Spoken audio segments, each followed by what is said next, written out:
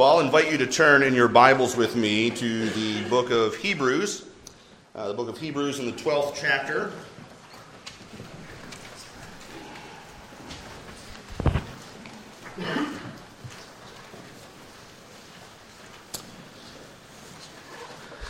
Hebrews chapter 12, I'll be reading verses 1 and 2. And with the Word of God open before us, let's ask for His help in our time studying it together.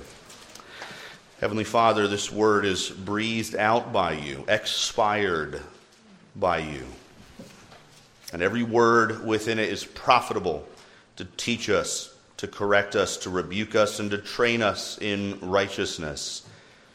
That each person who hears it might be equipped for every good work. And so, Lord, we ask this morning that You would open our eyes to behold the wonderful things about Your Son contained in this word. Speak, Lord. Your servants are listening. We pray this in Christ's name. Amen. Hebrews chapter 12, verse 1, this is the word of God. Please take heed how you hear it.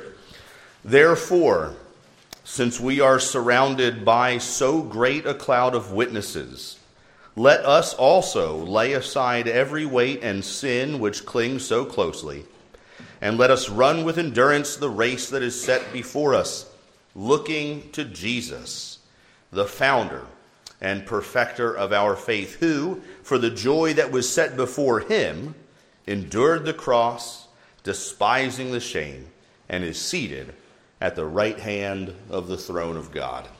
Amen. This ends the reading of God's holy and inerrant and inspired word. Well, most of you, I'm sure, are familiar with the name John Newton. John Newton, of course, being that famous 18th century slave ship captain who was saved by the grace of God and spent the remainder of his earthly life ministering around England and writing hymns.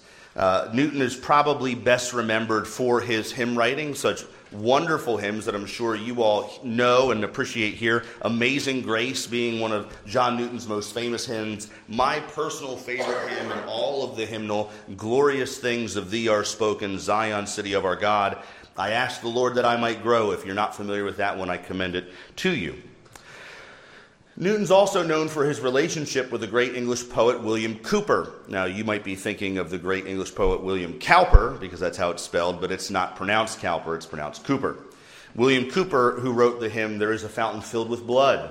Cowper's also known for writing a 5,000-line hymn concerning God's grace and mercy. Maybe Newton's relationship with the British abolitionist William Wilberforce is top on your list of memorable John Newton contributions to Christian history. But I would suggest that what John Newton should be remembered for, far and above any of these other things, is his great letter-writing ministry. Newton penned thousands of letters to fellow ministers, to lay people, to women's Christian societies around England that he would meet with at various times. And he was faithful to do this, penning thousands of letters over the course of his life. He once said that at the end of the day, when all of his energy had been spent, he would pour out the remainder of his soul through the tip of his pen. And Newton would write these brilliant, speaking in language that I don't even think in. Newton once wrote a letter to a friend named William Bull, a fellow minister in a neighboring town. And speaking of friendship, now just think about these words for a moment. I don't even think of my dearest friends in terms like this. Newton says, if two needles are touched by the same magnet, they will maintain mutual sympathy for some time. But if two hearts are joined together by the heavenly magnet, their fellowship will exist throughout time and into eternity. And then he says, I love you, my dear brother, and could not love you more if I saw you or heard from you daily. What a wonderful, pastorally toned comment that is about friendship. Well, one letter that Newton wrote was to a young Miss Medhurst, a young woman from Yorkshire who was part of a Christian society of women that would meet to grow in their spiritual life. And he says this concerning our text today. And I want this to serve as the framework for our examination of Hebrews 12:2, just the first 3 words. Newton says this to her: "The best advice I can send is that you may have an abiding and experimental sense," and by experimental he means experiential, you may know from your own experience the reality of these things, "that you may have an abiding and experimental sense of those words of the apostle which are just now upon my mind, looking unto Jesus." Now listen to what he says about these terms, these 3 words. The duty, the privilege, the safety, and the unspeakable happiness of a believer are all comprised in that one little sentence. Let me read that again. Looking unto Jesus. The duty, the safety, the privilege, and the unspeakable happiness of a believer are all comprised in that one little sentence. And I want this to serve as the structure of our time in Hebrews 12. We're going to examine what it means that looking unto Jesus is the duty, privilege, safety, and happiness of the believer. And the question that I want each of you to be asking this morning is this: do I have an abiding and experimental sense of this reality? Do I know these things as true in my own life? In other words, you might ask yourself this way: do I treasure Christ as my greatest happiness? Do I know that all of my safety in this life and the next are wrapped up in him? Do I consider the very ability to look unto Jesus as the highest privilege of my existence? And have I made it my life's duty to do so? These are penetrating questions. Many of us consider these things true in their doctrinal sense. We know that it's a great privilege to look to Jesus. We believe that our security in this life and the next are found in him. We know that we should find great joy and happiness in looking unto Jesus. No Christian here would argue that it's their highest joy and greatest happiness to look at Christ. But when sin besets your soul, what do you actually do? When trials come your way and that diagnosis is made, or when grief overtakes your heart, what do you actually do? Look to Jesus for your security? Continue looking at Jesus for your joy and happiness? Look to Jesus as your duty and responsibility? And remember the privilege of looking to Jesus? The answer to all these things, every trial, every difficulty, every besetting sin, is found in these 3 little words: looking unto Jesus. So let's take a look at these 4 aspects together. It's the duty of the Christian to look unto Jesus. What does it mean that looking unto Jesus is the singular responsibility of the Christian's life? Well, of course, we know that these 3 words are not found in isolation in the book of Hebrews, are they?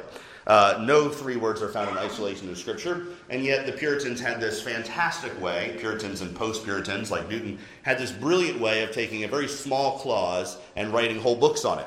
And so we're going to guard ourselves against being too isolationist here. And so I want to deal with a bit of the context that leads the author of Hebrews to say this phrase here, looking unto Jesus. What's happening in the background? I'm sure you're familiar with chapter 11 of Hebrews, that great hall of Christian faith.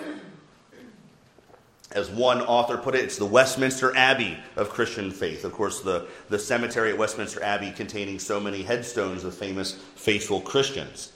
In chapter 11 of Hebrews, we're given no less than 18 examples of great faith in the midst of persecution, loss, want, and danger. We can think of Abraham having no home to lay hold of his own, or to claim as his own. Or Isaac and Jacob in their various difficult situations. Joseph being sold into slavery and sent away to Egypt and accused of sexual sin. All of these things that happened in his life, and yet his faith propelled him forward in the will of God. And so on the heels of chapter 12 are all of these examples of faith. What does it mean to walk by faith with the promises yet unseen? And here in chapter 12, the author gives us what might be described as the climax of Christian faithfulness, the pinnacle of Christian faithful living, who is in fact Jesus. Jesus himself, it tells us, who is the author, the founder and perfecter of our faith, endured the cross and despised the shame of it. So he himself endured great trial and persecution and difficulty in this life, and by his joy which was set before him and his faithful obedience to the will of God, he serves as the exemplar for us of what it means to walk by faith. Jesus endured far more than simply the worldly persecutions of those who didn't like him. Jesus was not merely incensed by the politics of his day. It's far more accurate to say that the greatest persecution that Jesus suffered was not at the hands of the Romans or at the hands of Pontius Pilate or at the hands of the Jewish religious leaders who despised him for his teaching, but at the hand of God, at the wrath of God. Again, John Newton in his great hymn, Glorious Things of Thee Are Spoken, says that the stroke, it's not Newton's hymn, it's O Sacred Head Now Wounded. The stroke that pierced him was the one that justice gave. What caused Jesus the most pain and the most danger and the most persecution was the wrath of God directed at you and me, poured out upon him on the cross. And so the example of faith is not just the example of faith against a world that rails against the Christian gospel and the Christian church. It's the example of faith that's willing to take up its cross daily and die to self and sin after the example of our Lord and Savior Jesus Christ. All of this to say, our Christian duty is reflective of this passage in context, that is like the heroes of faith listed in chapter 11, and like Christ our Savior mentioned in chapter 12. We are to lay aside every distracting weight. We are to lay aside all our besetting sins and run the race set before us with endurance. Now, I've heard people talk about this phrase before, running the race, and they treat Jesus kind of like the finish line. Look, he's crossed the finish line. All these saints in chapter 11, they've crossed the finish line. And so this great cloud of witnesses stands along the sidelines of the race course, cheering us on to the end. And we see Jesus at the end, and he is the author and founder of our faith, and we look to him, and we reach after him, and we pursue him in this worldly life. That's what it means that we're surrounded by a great cloud of witnesses. And in part, that's true. But bear in mind that Jesus is not just the first finisher of our race. He's the author and the perfecter of our own faith in the race. Jesus is not just standing at the finish line holding the participants' medal to hang over your neck. He's your running shoes. He's the water in your water bottle. He's the clothing that you're wearing. He's the breeze that cools you when the sun's beating down on you. He's the blood pumping through your heart and the energy in your veins that enabled you to run it all. Amen. He is not just standing there at the end cheering you into heaven. Come on, you're almost there, my friend. He's carrying you by his Spirit. It's the duty of the Christian to run the race with endurance, and we do that by the power of the Spirit and looking unto Jesus as the supreme example of walking by faith. The Christian race is laborious, and it requires us to deny ourselves. It requires us to take up the cross. It requires that we don't look to things below as the culmination of our existence or the supreme expression of God's blessing. I'm able to run with endurance because my bank account is full and my physical health is good and my spouse and I don't argue. So now I'm able to run with endurance because God has blessed me here below with all of these things. Instead, we look ahead and upward towards Christ. My friends, if you're looking and waiting for a re-Christianization of our nation to make your life better, you're grasping after the wind. Because even if it happened, it wouldn't do what you think it would do. Yep. If you're looking to your spouse to fulfill you by answering all your needs and affirming all of your wants and comforting you in all of your maladies, that's not going to fulfill you. Because like you, they're fallen and sinful. And as much as they disappoint you, and I say this generally to help us out here, as much as your spouse disappoints you, you disappoint your spouse even more. And so now you're going to have to figure out which one's which. You know, Ephesians chapter 4, one of the most brilliant statements that Paul makes in all of his writings, he says in Ephesians chapter 4, Therefore, I, Paul, a prisoner of the Lord Jesus Christ, urge you to walk in a manner worthy of the gospel with which you've been called, bearing with one another. And you think to yourself, oh, goodness, that's so true. I have to bear with so many people. Wait, who's he writing to? He's writing to everybody. That means I'm everybody else's one another. So y'all have to bear with me as much as I have to bear with you. And the Bible doesn't give us an opportunity to look at each other down our noses or point our fingers at those people who let us down, because we're the ones who let other people down. If you're looking to your spouse to fulfill you, to your earthly spouse, you're asking them to be what only Jesus can be. If you're looking to your politicians and your nation to fulfill safety and security for you, you're asking it to be what only Christ can be.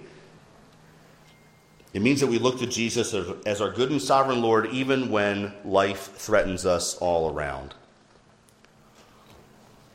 And in all this, we need to guard that we don't grow proud of our looking unto Jesus. It's simply our duty, isn't it? It's simply our duty. In Luke chapter 17, verse 10, Jesus tells the disciples, so when you do all that you were commanded to do, you should simply say, we are unworthy servants. We have only done what was our duty. That's it. He doesn't give us a hard task in this life, does he? He asks us to look to him as the example and as the source of our faith. Ecclesiastes chapter 12 says, the end of the matter has been heard. Fear God and keep his commandments. This is the whole duty of man. And we fear the Lord by looking unto Jesus. And we keep his commandments by looking unto Jesus. Do you remember what Jesus said to his apostles? If you love me, you'll do what? You'll keep my commandments. Now, for those of you who are married, and I hope that this rings true for you. It certainly does for me, so if I'm the only one, I'll take the brownie points I get for saying this out loud in front of you. The longer I'm married to my wife, the more dear and sweet she is to me. The more often I look at her across the table or across the room or sitting next to me in the car or wherever it may be, the more and more I love her. You understand that experience, many of you, don't you? The more you look at that person to whom you've committed your highest affections in this world, the sweeter they become to you. The more you look to Jesus, the more you love Jesus, the more you obey Jesus. It's a brilliant paradigm that he's created for his people. Look to Christ, love Christ more, and obey Christ. It's our highest duty. But brothers and sisters, looking to Jesus, while our duty is not the only thing that this text encourages us to remember, it's also our highest privilege. It's our highest privilege. I believe this may be the least appreciated of the 4 points, that it's the Christian's privilege to look to Jesus. Many of us affirm that it's our duty. Yes, we look to Jesus. That's what we're told to do. We obey his commandments. That's what we're told to do. But it's our greatest privilege to look to Jesus. And why is this? Well, not least of which because we have no business whatsoever looking unto Jesus in our natural state, do we? We are so totally and radically depraved in our natural state that our eyes cannot even be raised up above our eyebrows to cast a glance his way at fear of being consumed by his blazing glory. Christ tells us that no one can come to him unless the Father who sent him drags that person to Christ. So the reality is, it's not only that we cannot look unto Jesus, but we will not look unto Jesus unless he draws us to himself. What a great privilege to be rescued out of the muck and mire of sinful humanity and brought into fellowship with the one true living God. Jesus draws us to himself. The incarnation shows us what sinful man will do if they can get their hands on God. They'll kill him. That's what sinful man does when we get our hands on God. We crucified him. No one looks to Jesus in faith unless we are first regenerated. It's our privilege, therefore, to look unto Jesus because it's so undeserved and because it's such a gift of God's grace and because Jesus himself is so lovely. Think about how the Bible describes Jesus. He's the fairest of 10,000, the bright and morning star. His face, it tells us in Revelation, shines like the sun in its fullness. His eyes are like a flaming fire. His hair is white like wool, his feet like burnished bronze, and even his clothing is whiter than any launderer on earth could whiten it. He's the risen Lord, the ruler of all nations and kings, the author of history and the redeemer of his people, the one to whom we must look alone for salvation. What a great privilege that God has invited you into his presence. How did our worship service start this morning? There's a brief announcement. The deacons give an update. There's a prelude while we prepare our hearts. And then we are called into the presence of Christ by God's word for worship. Do you realize that the structure of our liturgy is meant to remind us to orient our hearts towards the great privilege it is to be welcomed into God's presence? How does the psalmist tell us to come into God's presence in Psalm 100? With thanksgiving and with praise, because we are his people, the sheep of his pasture. We didn't make ourselves. He formed us into his flock. There's a place deep within Vatican City which has what I'm realizing now is one of the most ridiculous names of a location perhaps I've ever heard: the Vatican Apostolic Archives. It was formerly the Vatican Secret Archives, but that sounded too secretive. It contains some 53 miles of shelving, containing over 3.5 million volumes of written works alongside of countless other artifacts. It takes a special invitation or permission to enter these archives. Special invitation by Vatican City or permission granted by them. One must be a highly regarded research scholar. So this is not for your run-of-the-mill history buff or even PhD student, but a world-renowned research scholar with a letter of recommendation from a very short list of approved institutions and specialty training in handling antique documents. All of these are required at minimum to get into the Vatican Apostolic Archives. Beyond that, the work of your research must be approved by Vatican City. In other words, if you're there to kind of upend the teachings of the church and do something that would cast a bad light on them, you're not getting permission to come into the Vatican Apostolic Archives, even if you're world-renowned scholar, letter of recommendation, and you have specialty training in handling antique documents. It is, in other words, the greatest privilege of a research scholar's career to be welcomed into the Vatican Apostolic Archives, a place of such secrets and highly guarded items. It's considered one of the greatest honors to be invited there. So ask yourself a question. Does anything contained within the Vatican Apostolic Archives hold a candle to the glory and wonder of the incarnate Son of God, the Lord Jesus Christ? Of course not.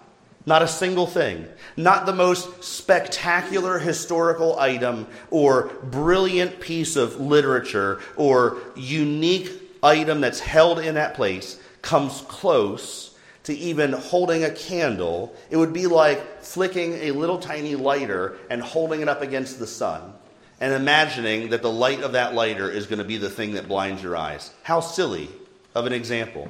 It would be immediately lost in the background of the blazing sun, wouldn't it? And Jesus, just to remind us what we said earlier, he made that sun by speaking. And he holds it in his hand.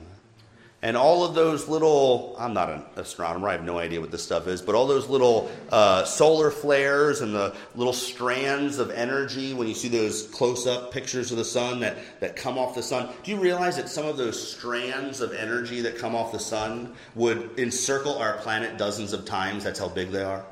93 million miles away the sun is. That you could fit some 130,000 Earths inside the sun. And Jesus made it all and upholds it all by the word of his power. And you and I have the privilege of looking unto him in this life and into all eternity. Of course, it's the greatest privilege of the Christian to look to Jesus. But if you grew up in the church and you have heard stories of your baptism as a young infant, and you grew up in faithful biblical worship, and you've read your Bible cover to cover, and you've prayed the Lord's Prayer some 795 times over the course of your life, and there's no systematic theology that doesn't rest on your shelf, and no doctrinal dispute that you haven't worked out in your mind, and no question of the larger catechism that you haven't memorized all the proof texts to, it can be easy to forget that simply looking to Jesus is the greatest privilege of the Christian life. When you get to heaven, no one will ask you what question 164 of the larger catechism is. Now, that doesn't mean it doesn't matter in this life. No one will ask you for your church attendance Excel spreadsheet or your Bible reading plan, your McShane reading plan. Make sure there's a little red X next to every day for the last 35 years. No one will ask you for those things. There's only one reason that we get to spend eternity in the presence of the living God, and that's the work of Christ our Savior and his righteousness imputed to us and received by faith alone. And we get to look to him. In our most difficult trials, in our most desperate need, we look unto Jesus. What a privilege to look for him for salvation, for there is no other name given among men under heaven whereby we must be saved. What a privilege to look unto him for comfort, for he is the great physician, the wonderful counselor, the mighty God whose outstretched arm made the universe and all things, and by whose word they are all held together. Privilege to look to him for worship, for he alone is worthy of our praise. He hears our prayers, he knows our frame, and he sympathizes with us in our weaknesses. He bore our griefs in his body on the tree that we might die unto sin, and he took away God's wrath. What a privilege to worship us. And that great, is it, Come Christians Join to Sing, that great hymn, Come Christians Join to Sing. It tells us that praise is his gracious choice. It's his mercy and grace to us that we get to praise and worship him. The result of this ought to be a life full of gratitude and grateful worship. Thinking about the majesty of Jesus Christ and the privilege that is ours to look at him ought to incline our hearts Godward, incline our lives heavenward, that we might live lives of humble gratitude. We might say, walking in a manner worthy of the gospel with which we've been called. So do you live your life as if your adoption as his child and union with him is a great privilege? Or do you presume upon the reality of your salvation? Do you live as if it were not only undeserved, but that you actually deserve the total opposite of entrance into Christ's presence? God would be a just God to tell us to avert our eyes from Christ forever, to never cast a glance his way, to spend all of eternity staring into the utter darkness, unable to see our own hand move before our face. My family and I lived in Montana for about 7.5 years, and before you ask, it was okay. It wasn't that great. It was very cold. You do realize, by the way, today is the last day of winter, so another great privilege. There was this cavern nearby where we lived. It's called Lewis and Clark Caverns. Lewis and Clark, obviously, in a great expedition, crossed through the Gallatin Valley, which is where Bozeman is. And outside of Bozeman, we lived near there, and there was this Lewis and Clark Caverns, and there were mine tunnels running all through this hillside. And they would take you down into the bowels of the earth in this cavernous system, and then the National Park Service person they had a little foot light switch that they would push with their toe. Remember high beams in the old cars? You have to hit them with your toe. It was like one of those. And they would say, okay, everybody, now here's what I want you to do. I'm going to turn, no cell phones out. Don't grab your flashlights. My foot's on the button, but you're going to experience real, true darkness. And they would push the button. They'd say, okay, now everybody wave your hand in front of your face. And you would do this, and you would see the movement of your hand. And then they would inform you that that's your brain telling you that your hand is moving in front of your face. Because if somebody else were to put their hand in front of your face and move it, you wouldn't see a thing. But it's your brain and your hand talking together, telling your imaginary eyes that you can see this happening. It's so dark, there's no light whatsoever. Back in the early 1900s, a gentleman tried to go down into the caves in order to find precious jewels or whatever may have been down there, and he took a candle with him. I get claustrophobia just thinking about climbing down a rope ladder with a candle. But he did, and his candle went out, and it was Friday. And so he, realizing that if he made a wrong move, could fall into a crevice and be lost forever, stayed put, knowing that on Monday the workers would come back. Now, when they found this poor fella, he was he was sitting upright against a rock like this, and he thought he was lying down. He was never able to see color again because his eyes were so damaged by the darkness. I say all this as an illustration. This is the most pleasant version of what eternity separated from God would be like. That's what we deserve, my friends. All of us, from me to the youngest child here to the sweetest elderly saint in this room, we all deserve that by nature, and it is a privilege that we are welcomed into the presence of God for all eternity, to look at Jesus as he is. Remember what Jesus said to Mary when she saw him in the garden after his resurrection? He said, "Don't touch me, for I have not yet ascended." Do you know what Jesus is going to say to us when we get to heaven? Come here. Come to me. He's going to seat us down at his table, and he himself will serve us. What a privilege to look to Jesus.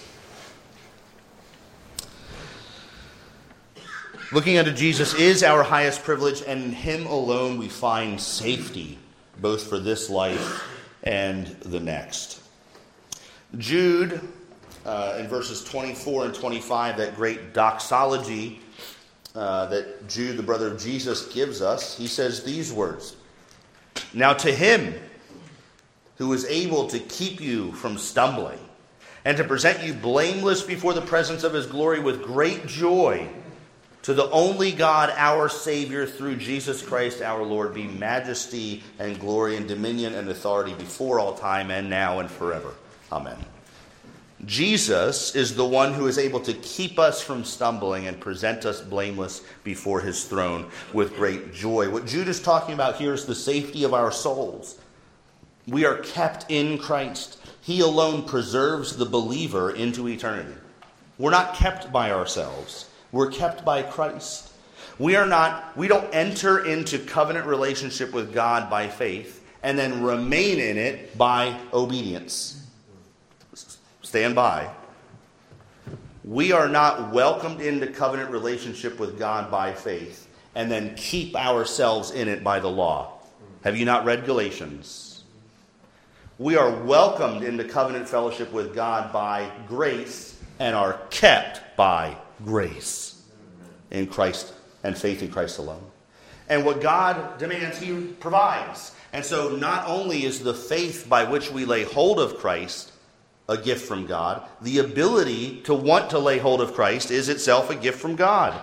And we're kept by him. Philippians 1:6 tells us that he who began a good work in you will be faithful to complete it. Left to ourselves, you and I would lose our fellowship with God. Without showing hands, perhaps like me, you struggle to get out of bed at the first alarm clock. And you need that snooze button. And one of the contributions to my laziness that my iPhone has made is that it's as easy as just pushing a little button. And then if I push the wrong little button, it shuts it off completely. And I can ignore it. And sometimes I accidentally do that in the morning. You and I, who don't get out of bed when we're supposed to, who don't care for ourselves physically like we should, who, knowing that certain foods are terrible for us, eat them anyway because we like them. How can we imagine that we would keep ourselves kept in the love of the Lord Jesus Christ of our own effort and power? Of course we would not. But we look to Jesus. He's the one who authored or founded and perfects or finishes our faith. He is our safety, which is why we look to him. Scripture tells us that God puts a new heart in us and a new spirit. Indeed, he is the Spirit of Christ, the New Testament calls him. And it is his Spirit that enables us to walk in his commandments and keep his statutes. The Heidelberg Catechism, which I understand that you're working through in your Sunday school hour, teaches us in the very first question that our only hope in life and death is that I belong body and soul, to my faithful Savior, Jesus Christ. The Heidelberg Catechism reflects on the duality of his saving work for us. It reflects on the body and soul, the now and not yet components of our salvation. His sovereignty not only guarantees us eternity in heaven, not only brings us safely home to him, but he preserves us in this life. Because as Heidelberg Catechism asks in question 27, what do you understand by the providence of God? It teaches us that all things in this life, rain and drought and plenty and want and flower and nothing, and trials and tribulations happen not by chance, but they come to us through his fatherly hand. The hand out of which no one can snatch us, Jesus tells us in John chapter 10. We are kept both in this life and the next through Jesus Christ. This is important as we face trials in this life. We can't become Gnostic about material things and think that our real security is only eternal security. Our real safety in Christ is only eternal safety. It is that. It absolutely is that. But what do we do when we face trials and difficulties in this life? What do you do when your dearest loved one is given a diagnosis that you can't impact at all, and neither can the doctors? What do you do when your covenant child, after 20 years of being raised in the church, leaves the faith when they go off to college? Or changes their orientation or gender at the surprise of everybody who knows them? Or when the person you thought loved you up and walks away and says, I want a divorce? Or when the job that you had for 25 years that you were counting on to aid you through your twilight years suddenly disappears? What do you do in those times? You don't simply remember the fact that one day I'm going to go to heaven.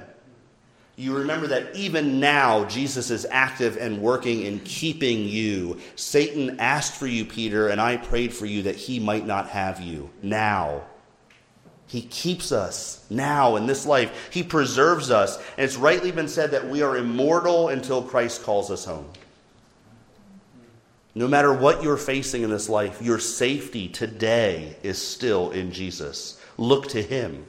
Look to him. We look to Jesus when trials come because he alone is our true safety. He preserves us. Now, the world record for holding breath, my record, is about a minute and a half when I was much younger and fitter.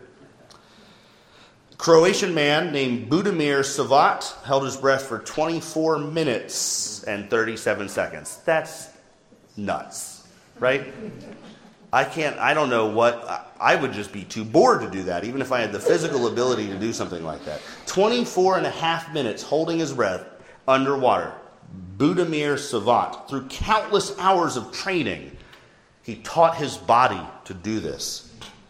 But all the training and discipline in the world cannot make Budimir Savat's heart beat one more time.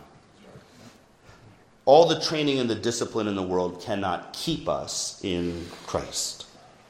Budimir Savat has a better chance of holding his breath for a full week than you or I do of keeping ourselves secure in Christ. It does not reside within us in our natural state to do so. But Scripture tells us that it is he who keeps us in him. He who secures us in himself. He is the author and finisher of our faith. In him our names are hidden with Christ in God right now. Colossians tells us that we are presently seated with him in the heavenly places. How can it say that when I see that you're seated here with me? Because the reality of Christ's ownership of you and salvation of you, body and soul, is so sure that Paul can speak of your present state as being in heaven with Christ, just like he can speak of your glorification in Romans 8 in past tense terminology.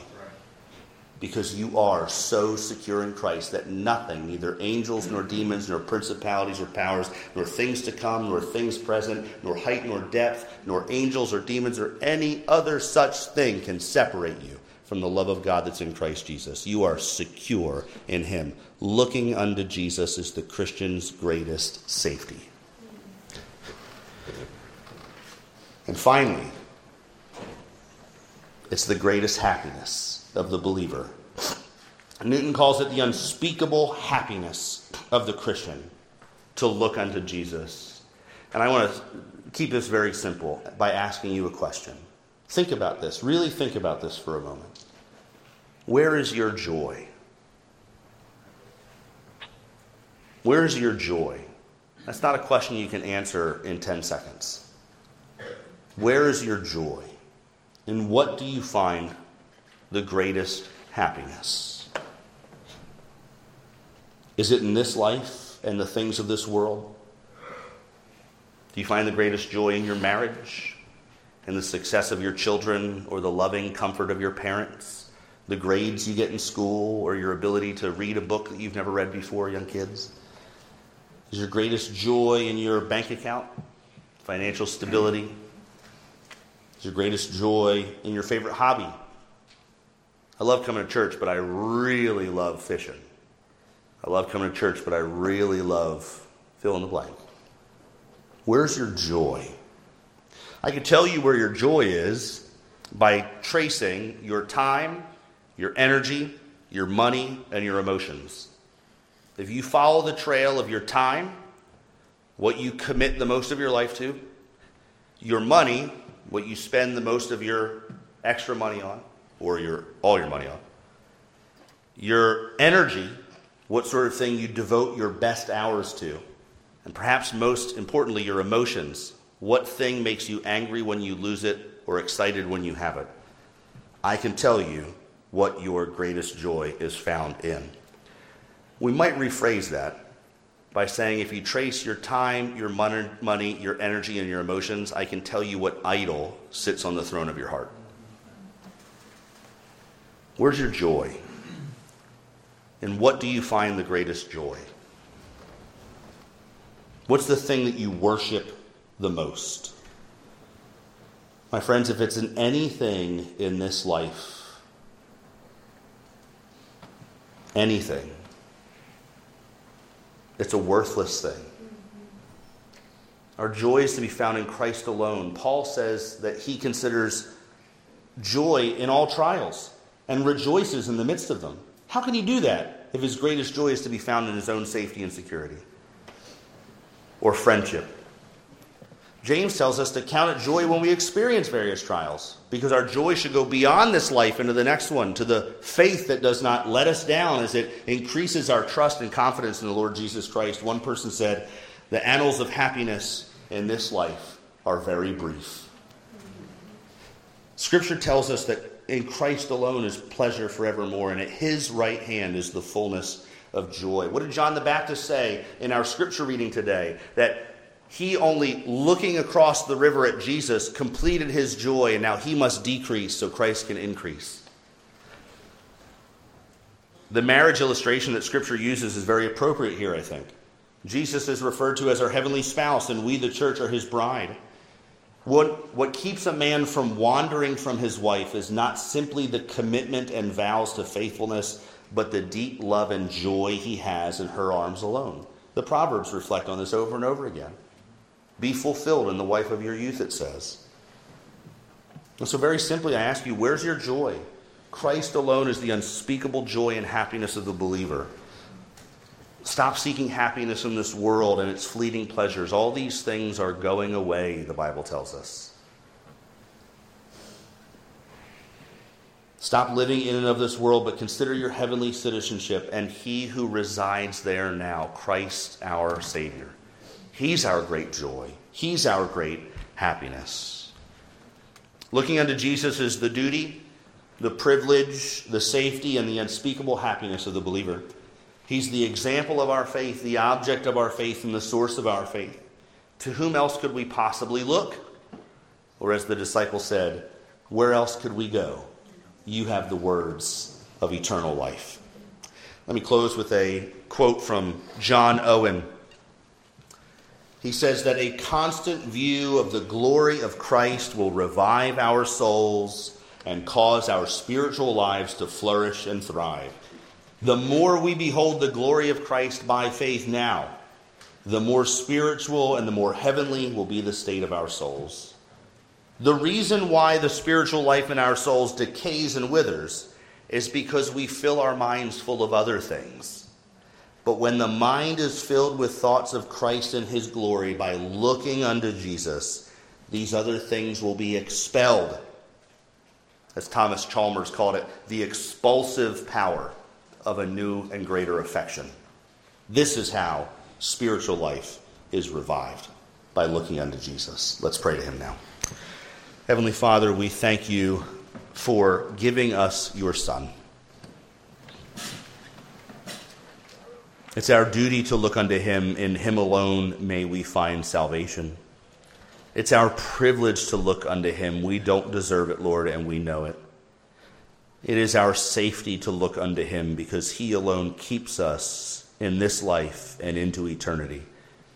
Lord, would you cause it to be our greatest happiness to look unto Jesus, to not look into ourselves, not look out at the world, but look up to Christ as the only one worth worshiping and adoring from now into eternity, in whose name we pray. Amen.